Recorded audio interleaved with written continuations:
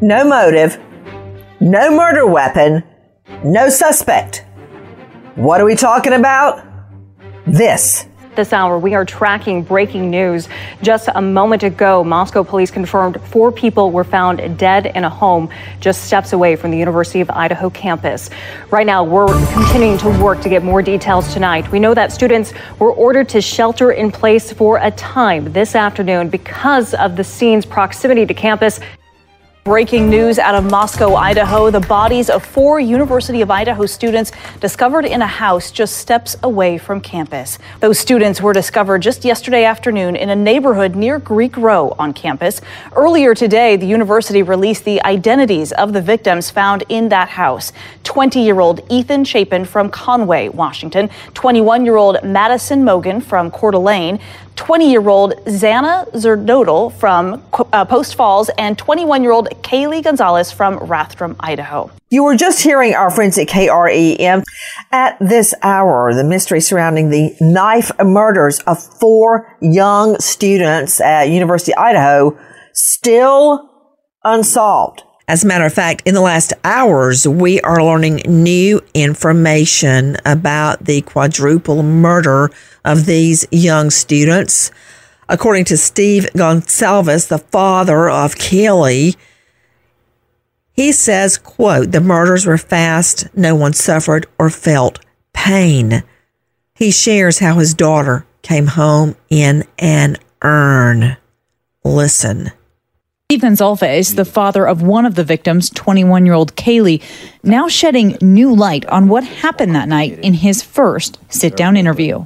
It was fast, and nobody suffered and nobody felt like that kind of pain. Officials maintain the murders happened between 3 and 4 a.m. and that the first 911 call was made around noon. Just hours later, Steve was informed of his daughter's death, not by police, but by family members on campus. Let's call Maddie. And then you realize Maddie's gone too. Madison Mogan was Kaylee's lifelong best friend. You can't imagine sending your girl to college and then they come back in an urn. And now, the families of the victims growing frustrated by the lack of answers. I haven't earned the ability to grieve the way that I want to grieve. I want to be able to have justice first. That from our friends at GMA. As pressure is mounting and fears swirling the university community, we still have no line on a suspect. I'm Nancy Grace. This is Crime Stories. Thank you for being with us here at Fox Nation and Sirius XM 111. We do know, however, certain individuals have been ruled out. Take a listen to Captain Roger Lanier. We do not believe the following individuals are involved in this crime. The 2 surviving roommates, a male seen at the Grub Truck food vendor downtown, specifically wearing a white hoodie, a private party who provided rides home to Kaylee and Madison in the early morning hour of November 13th. Additionally, the identity of the 911 caller and the 911 call have not been released, so any information out there is speculation about that. And joining me in All-Star panel to make sense of what we know right now, we do know the 911 call has not yet been released. And in the last hours, Chief James Fry from the Moscow Police tries to answer that question. Listen. Gadi Schwartz, NBC News. Just following up on the 911 call, you said that you don't believe that's the killer. Can you conclusively rule out the person that called 911 from inside the home as a suspect in this case?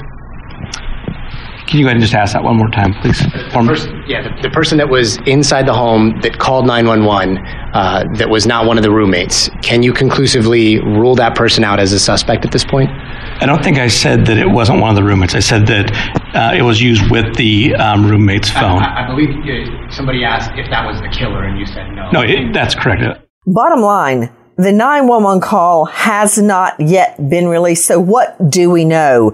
First of all, to Nicholas Bogle-Burrows, national reporter of New York Times, joining us. He is there on the scene in Moscow. Nicholas, thank you for being with us. What is the latest? Seemingly all the news we're getting out of Idaho is that we don't have any news. Yeah, I mean, it's this investigation is now in the third week. Students are coming back to campus in Moscow. A lot of them told me yesterday they're really scared. They, are taking all kinds of extra precautions. But like you're saying, the police have really given no solid information about, who might have done this or why at this point. I want to go straight out to a special guest joining us, Kathleen Canning Mello, former FBI unit chief, 31 years, 10 of those with the Behavioral Analysis Unit. Currently instructor, University of North Carolina, Wilmington. Kathleen, thank you so much for being with us. I know you just heard our friend from the New York Times joining us from Moscow. He's saying we don't know who the suspect could be. Now, compared to you, we're all amateurs, but I think we can go out on a limb and say it is a white male, because typically killers kill within their own race. And because women typically, statistically, do not commit mass murder with a knife, which narrows it down to a white male, within the orbit of at least one of these 4 victims. You're the expert. I want to hear your analysis. To me, all of the information thus far points to a mass killing event. So what do we know about mass killings? Mass killings are the killings of 3 or more people during an event with no cooling off period, right?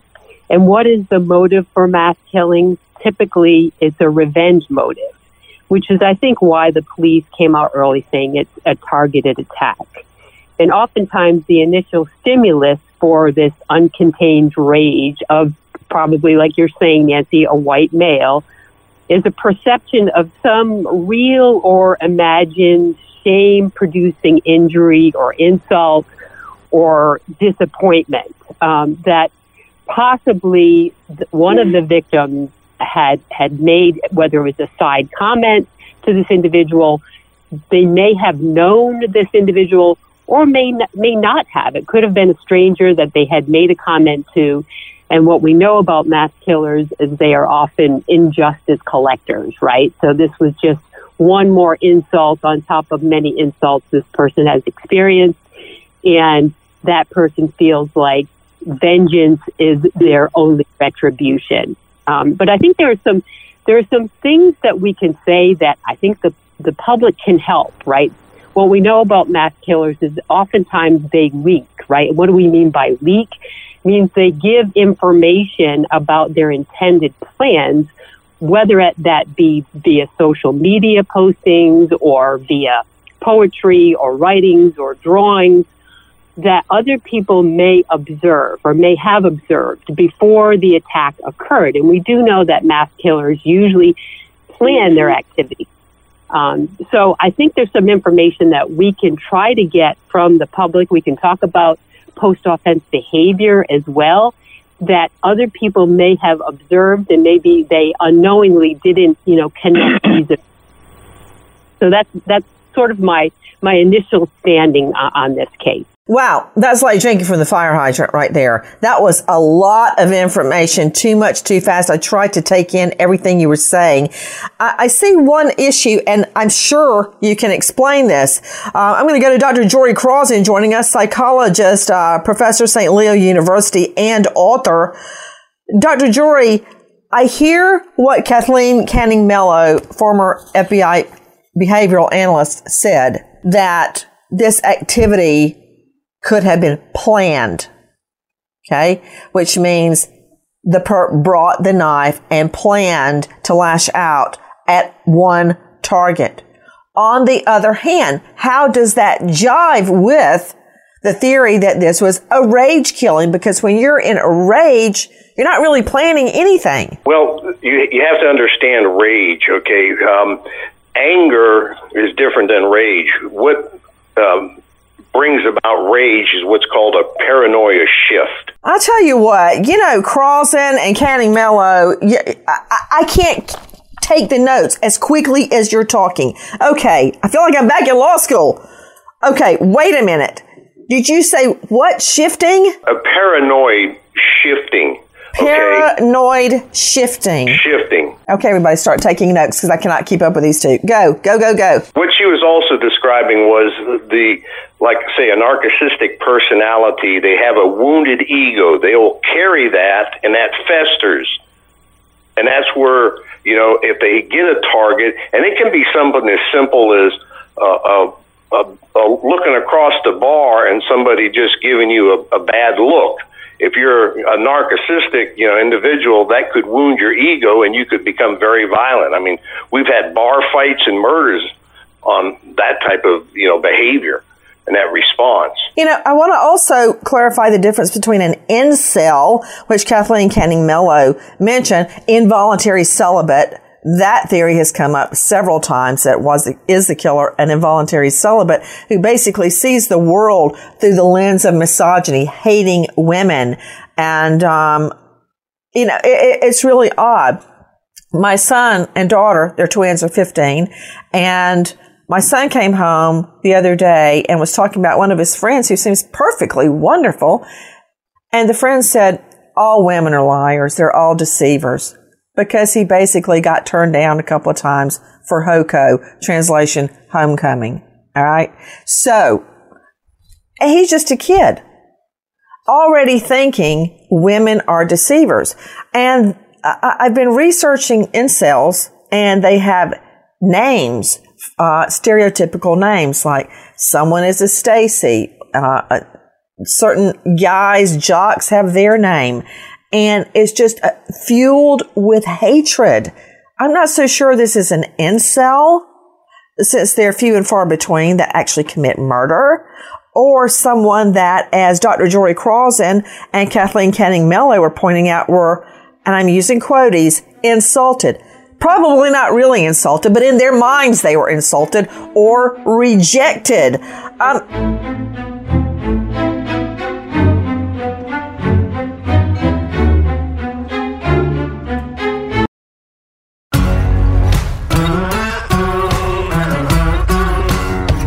Crime Stories with Nancy Grace. Joe Scott Morgan joining me, professor of forensics, Jacksonville State University, author of Blood Beneath My Feet on Amazon, and star of a hit series, Body Bags, with Joseph Scott Morgan. Joe Scott, you heard Kathleen and Dr. Jory speaking. How does their analysis jive with what we know about the scene? Well, from my perspective, what I'm taking away from this is that I believe that the individual showed up purposed. They had this knife because they're given a very specific description of this weapon. I think that they showed up with this weapon in hand in order to essentially commit a slaughter in here. So you think they showed up meaning to kill more than one person, or meaning to kill the target? I think probably killing the target. And I think perhaps that everybody else was peripheral, but while they were there, I don't know if someone alerted to the presence. Joe Scott, wait a minute. Hold on. I need your analysis. But to Nicholas Bogle Burrows, joining me, national reporter, New York Times, there on the scene. Nicholas, I want to analyze what Joe Scott just said. I don't see how the others could be alerted because, based on what the coroner said, some of them were asleep, some of them fought back, some of them obviously were in bed at the time. So if they had been alerted, they wouldn't have still been in bed, would they? I mean, are you getting any information? What can you tell us or refresh our recollection regarding where the victims were? Right. So this home in Moscow, it's just off campus. It's a 3-story home.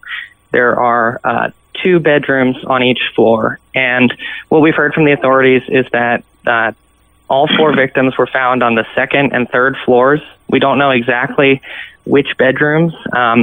And we know that the coroner has said that she believes that they were likely all sleeping at the time of the attack. she has also said that at least one of them appeared to have fought back. So what that means to me is that they were all asleep when this attack occurred, but maybe one of them woke up during the attack and tried to defend themselves.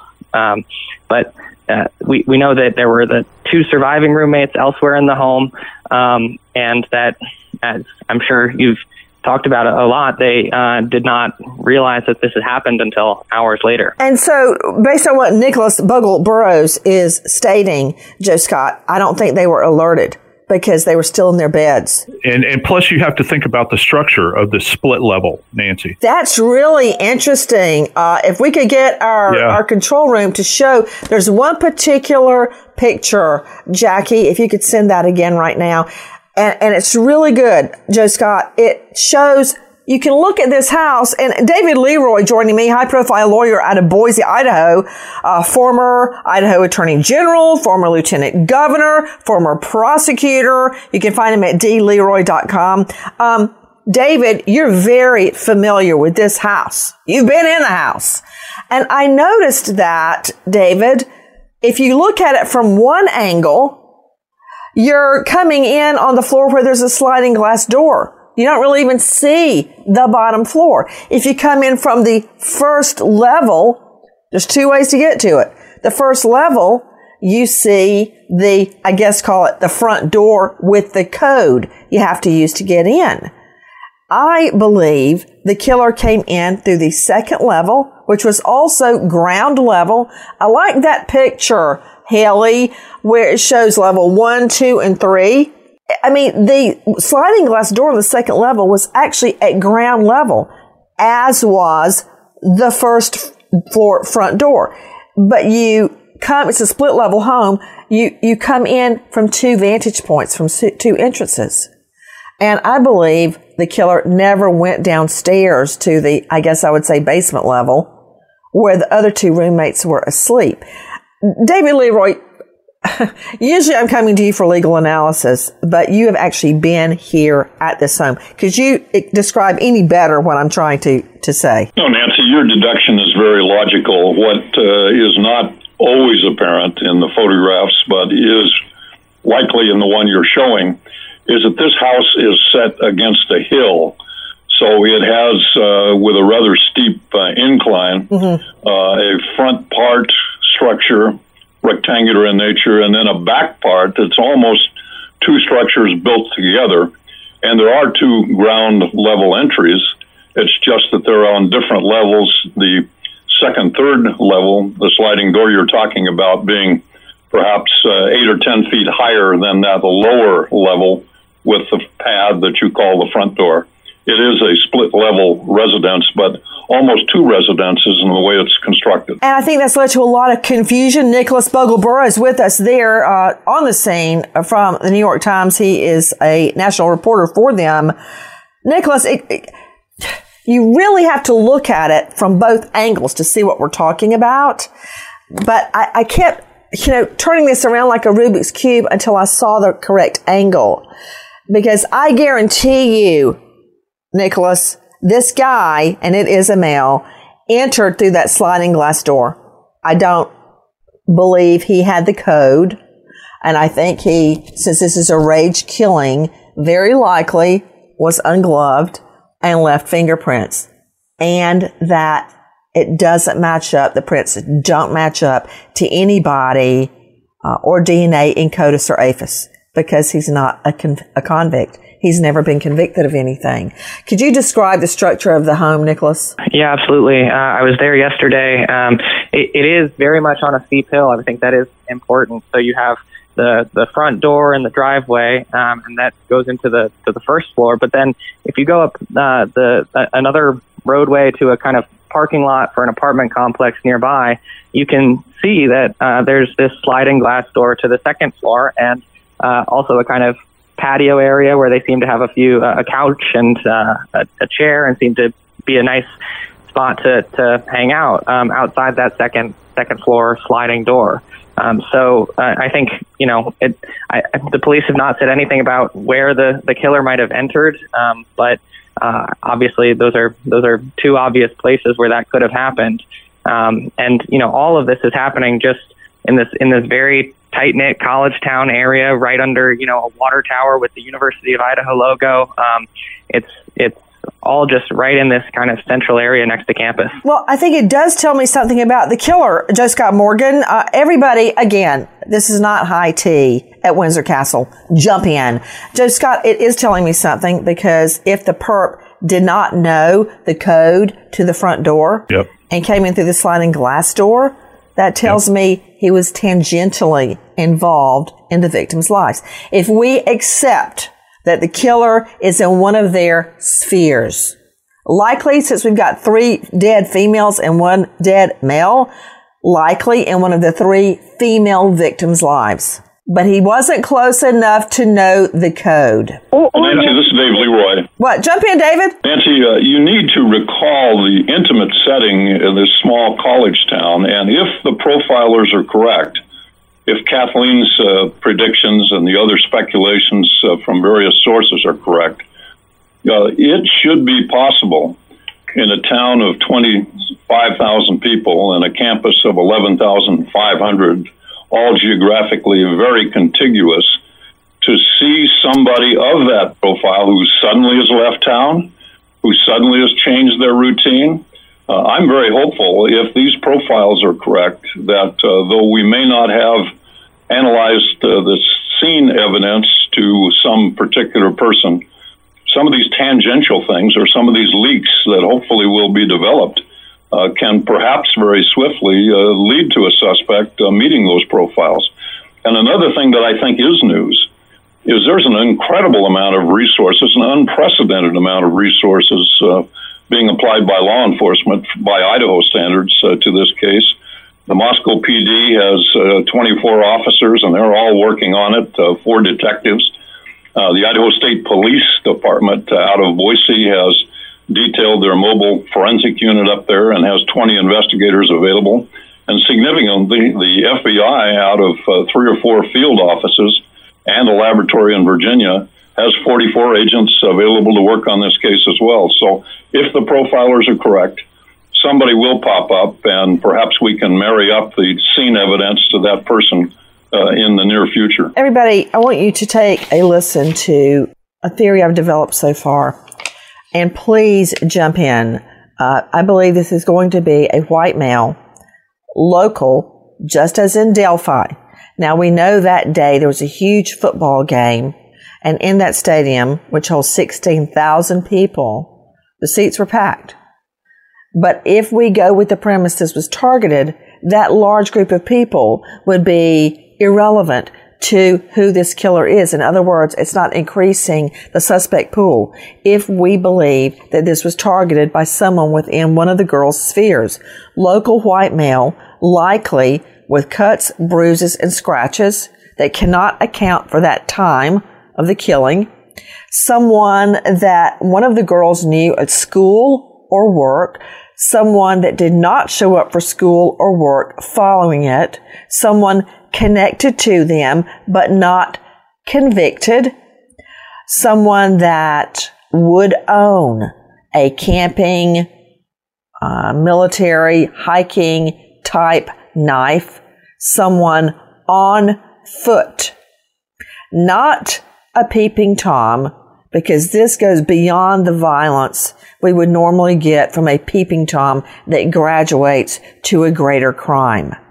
With no evidence so far of a stalker, okay? We would have gotten that from emails or texts or phone calls. We don't have that. That's who I think the killer is going to be. And isn't it true, Nicholas Bogle Burroughs joining us in the New York Times, police have ruled out any connection between the skinning of a dog a couple of miles away prior to the murders and 3 other stab victims from 2 stabbing incidents. All those have been ruled not connected.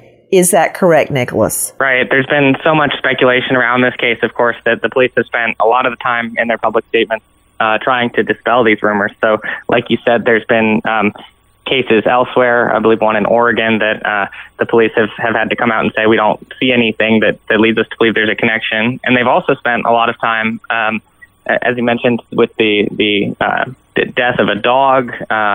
Elsewhere, they believe that was caused by, another animal. They've also spent a lot of time talking about suspects that they have apparently ruled out. So there was a man in a hoodie at a food truck that two of the victims, Maddie and Kaylee, went to on the night of the attacks. And, the kind of internet sleuth community, of course, has tried to pin down, who could have done this. But in doing so, they've kind of put out a lot of names that the police have ended up saying, we don't think that person is connected to this. And so that person was among them. The person who gave two of the victims a ride home, the two surviving roommates, and there's about 5 more people that the police have come out and said, we don't believe they have a connection to this. Guys, a piece of the puzzle that may become critical. Take a listen to our cut 65, Kana Whitworth. In a case like this, though, where the victims and the survivors were all so active on social media, is that helpful to the investigation to learn about them and their friends and their lives? Well, I think it's both helpful, and it also just enlarges the investigation overall. Mm-hmm. It just has more people for us to try and contact and try and get information on the evening in question, and just be able to do a full analysis and review of the case. Straight out to special guest joining us, Kathleen Canning Mello, former FBI unit chief for 31 years, 10 of those assigned to the FBI Behavioral Analysis Unit, now in Stroger, North Carolina. Kathleen, what can we learn from social media about these victims and the potential perpetrator? Absolutely. The police and FBI investigators are going through all of their social media with a fine-tooth comb. And I would go back weeks or even months trying to identify the people within their network, try to identify their patterns over the last couple of weeks and people that they have encountered. And you would imagine this is such a data-driven sort of investigation as well, in terms of cell phone data and other Ring camera video, CCTV. This is why it's taking a while to go through all that digital evidence, because it requires expertise, right? We need computer forensic examiners to go through a lot of this data, to recover missing data from a lot of the devices. It takes time and it takes expertise. So I understand the frustration, but it certainly is necessary for the investigators to go through all of their social media contacts in all of their phones and all of their photographs in order to try to piece together and maybe identify this person. Right. I mean, I'm curious as to what they would be looking for.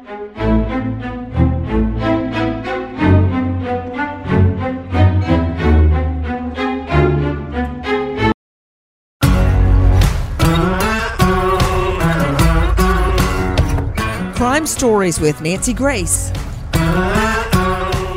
Joe Scott Morgan, I would look to see whoever had friended them, who was on their Snapchat map, who was snapping with them. There's so many things to look at. Who had liked or disliked something or unfriended them. There's so many levels of seeming intimacy online that's not real. And I guarantee you, if this was somebody in their sphere, they're looking at their Insta, they're looking at their story, as it's called.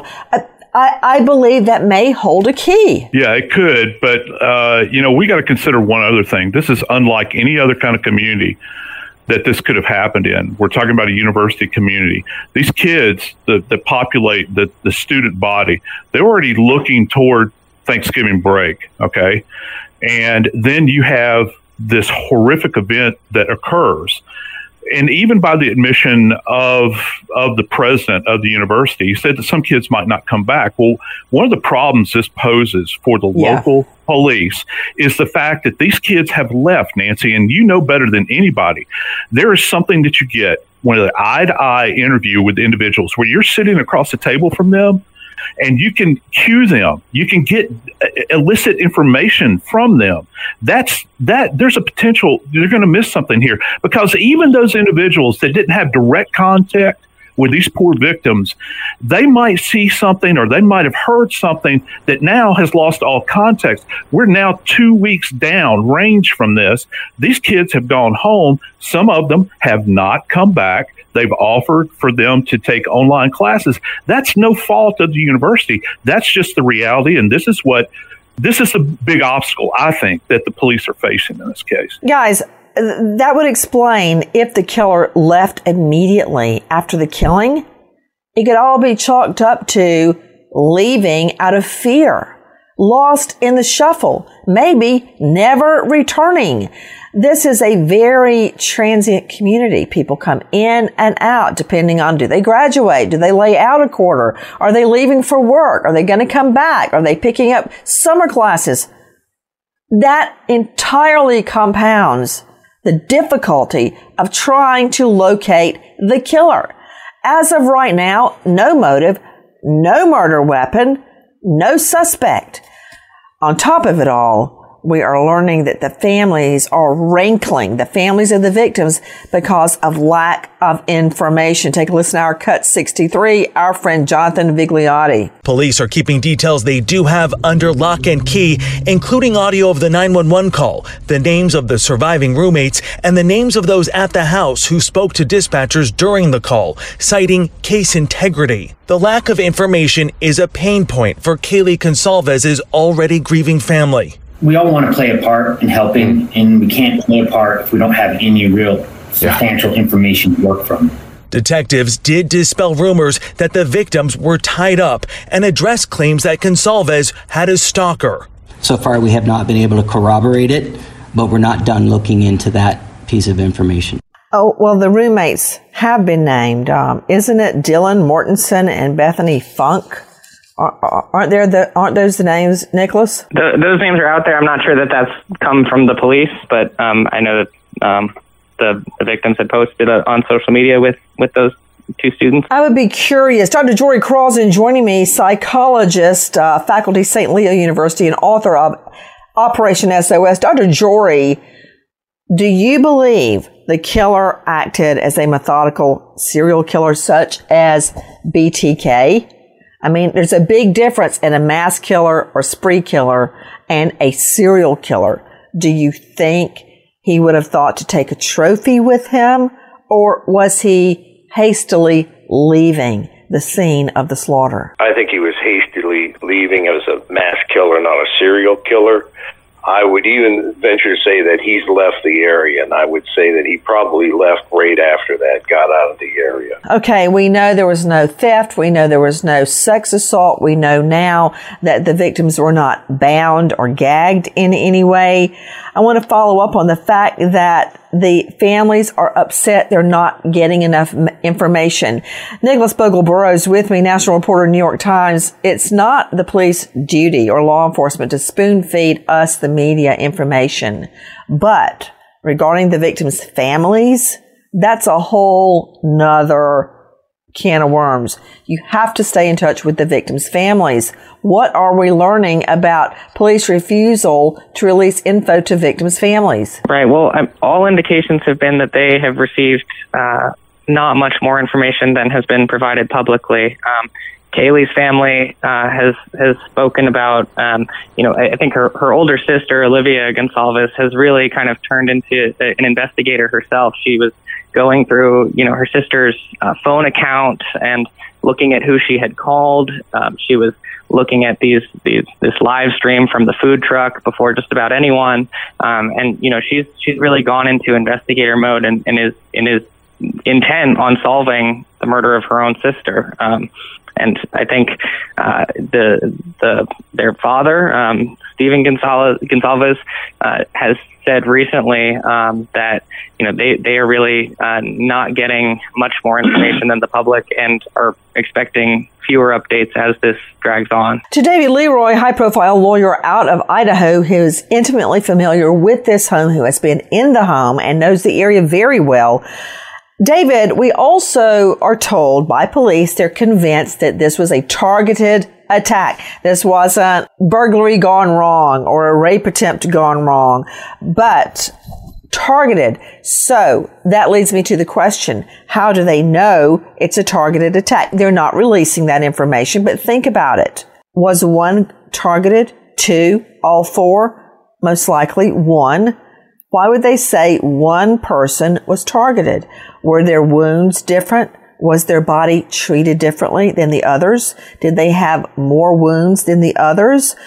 For instance, was their body staged? And what I mean by that is, was a blanket or a sheet pulled up over their face? Any movement of the scene post-mortem is staging. Why do you think, David Leroy, you've handled plenty of murder cases, that police are insisting this was targeted against one of these victims? Well, the word targeted became initially associated with this homicide that they're now calling the King Road homicides very, very early. In fact, it was perhaps within almost minutes of when this first dialogue began that this began to be called a targeted killing.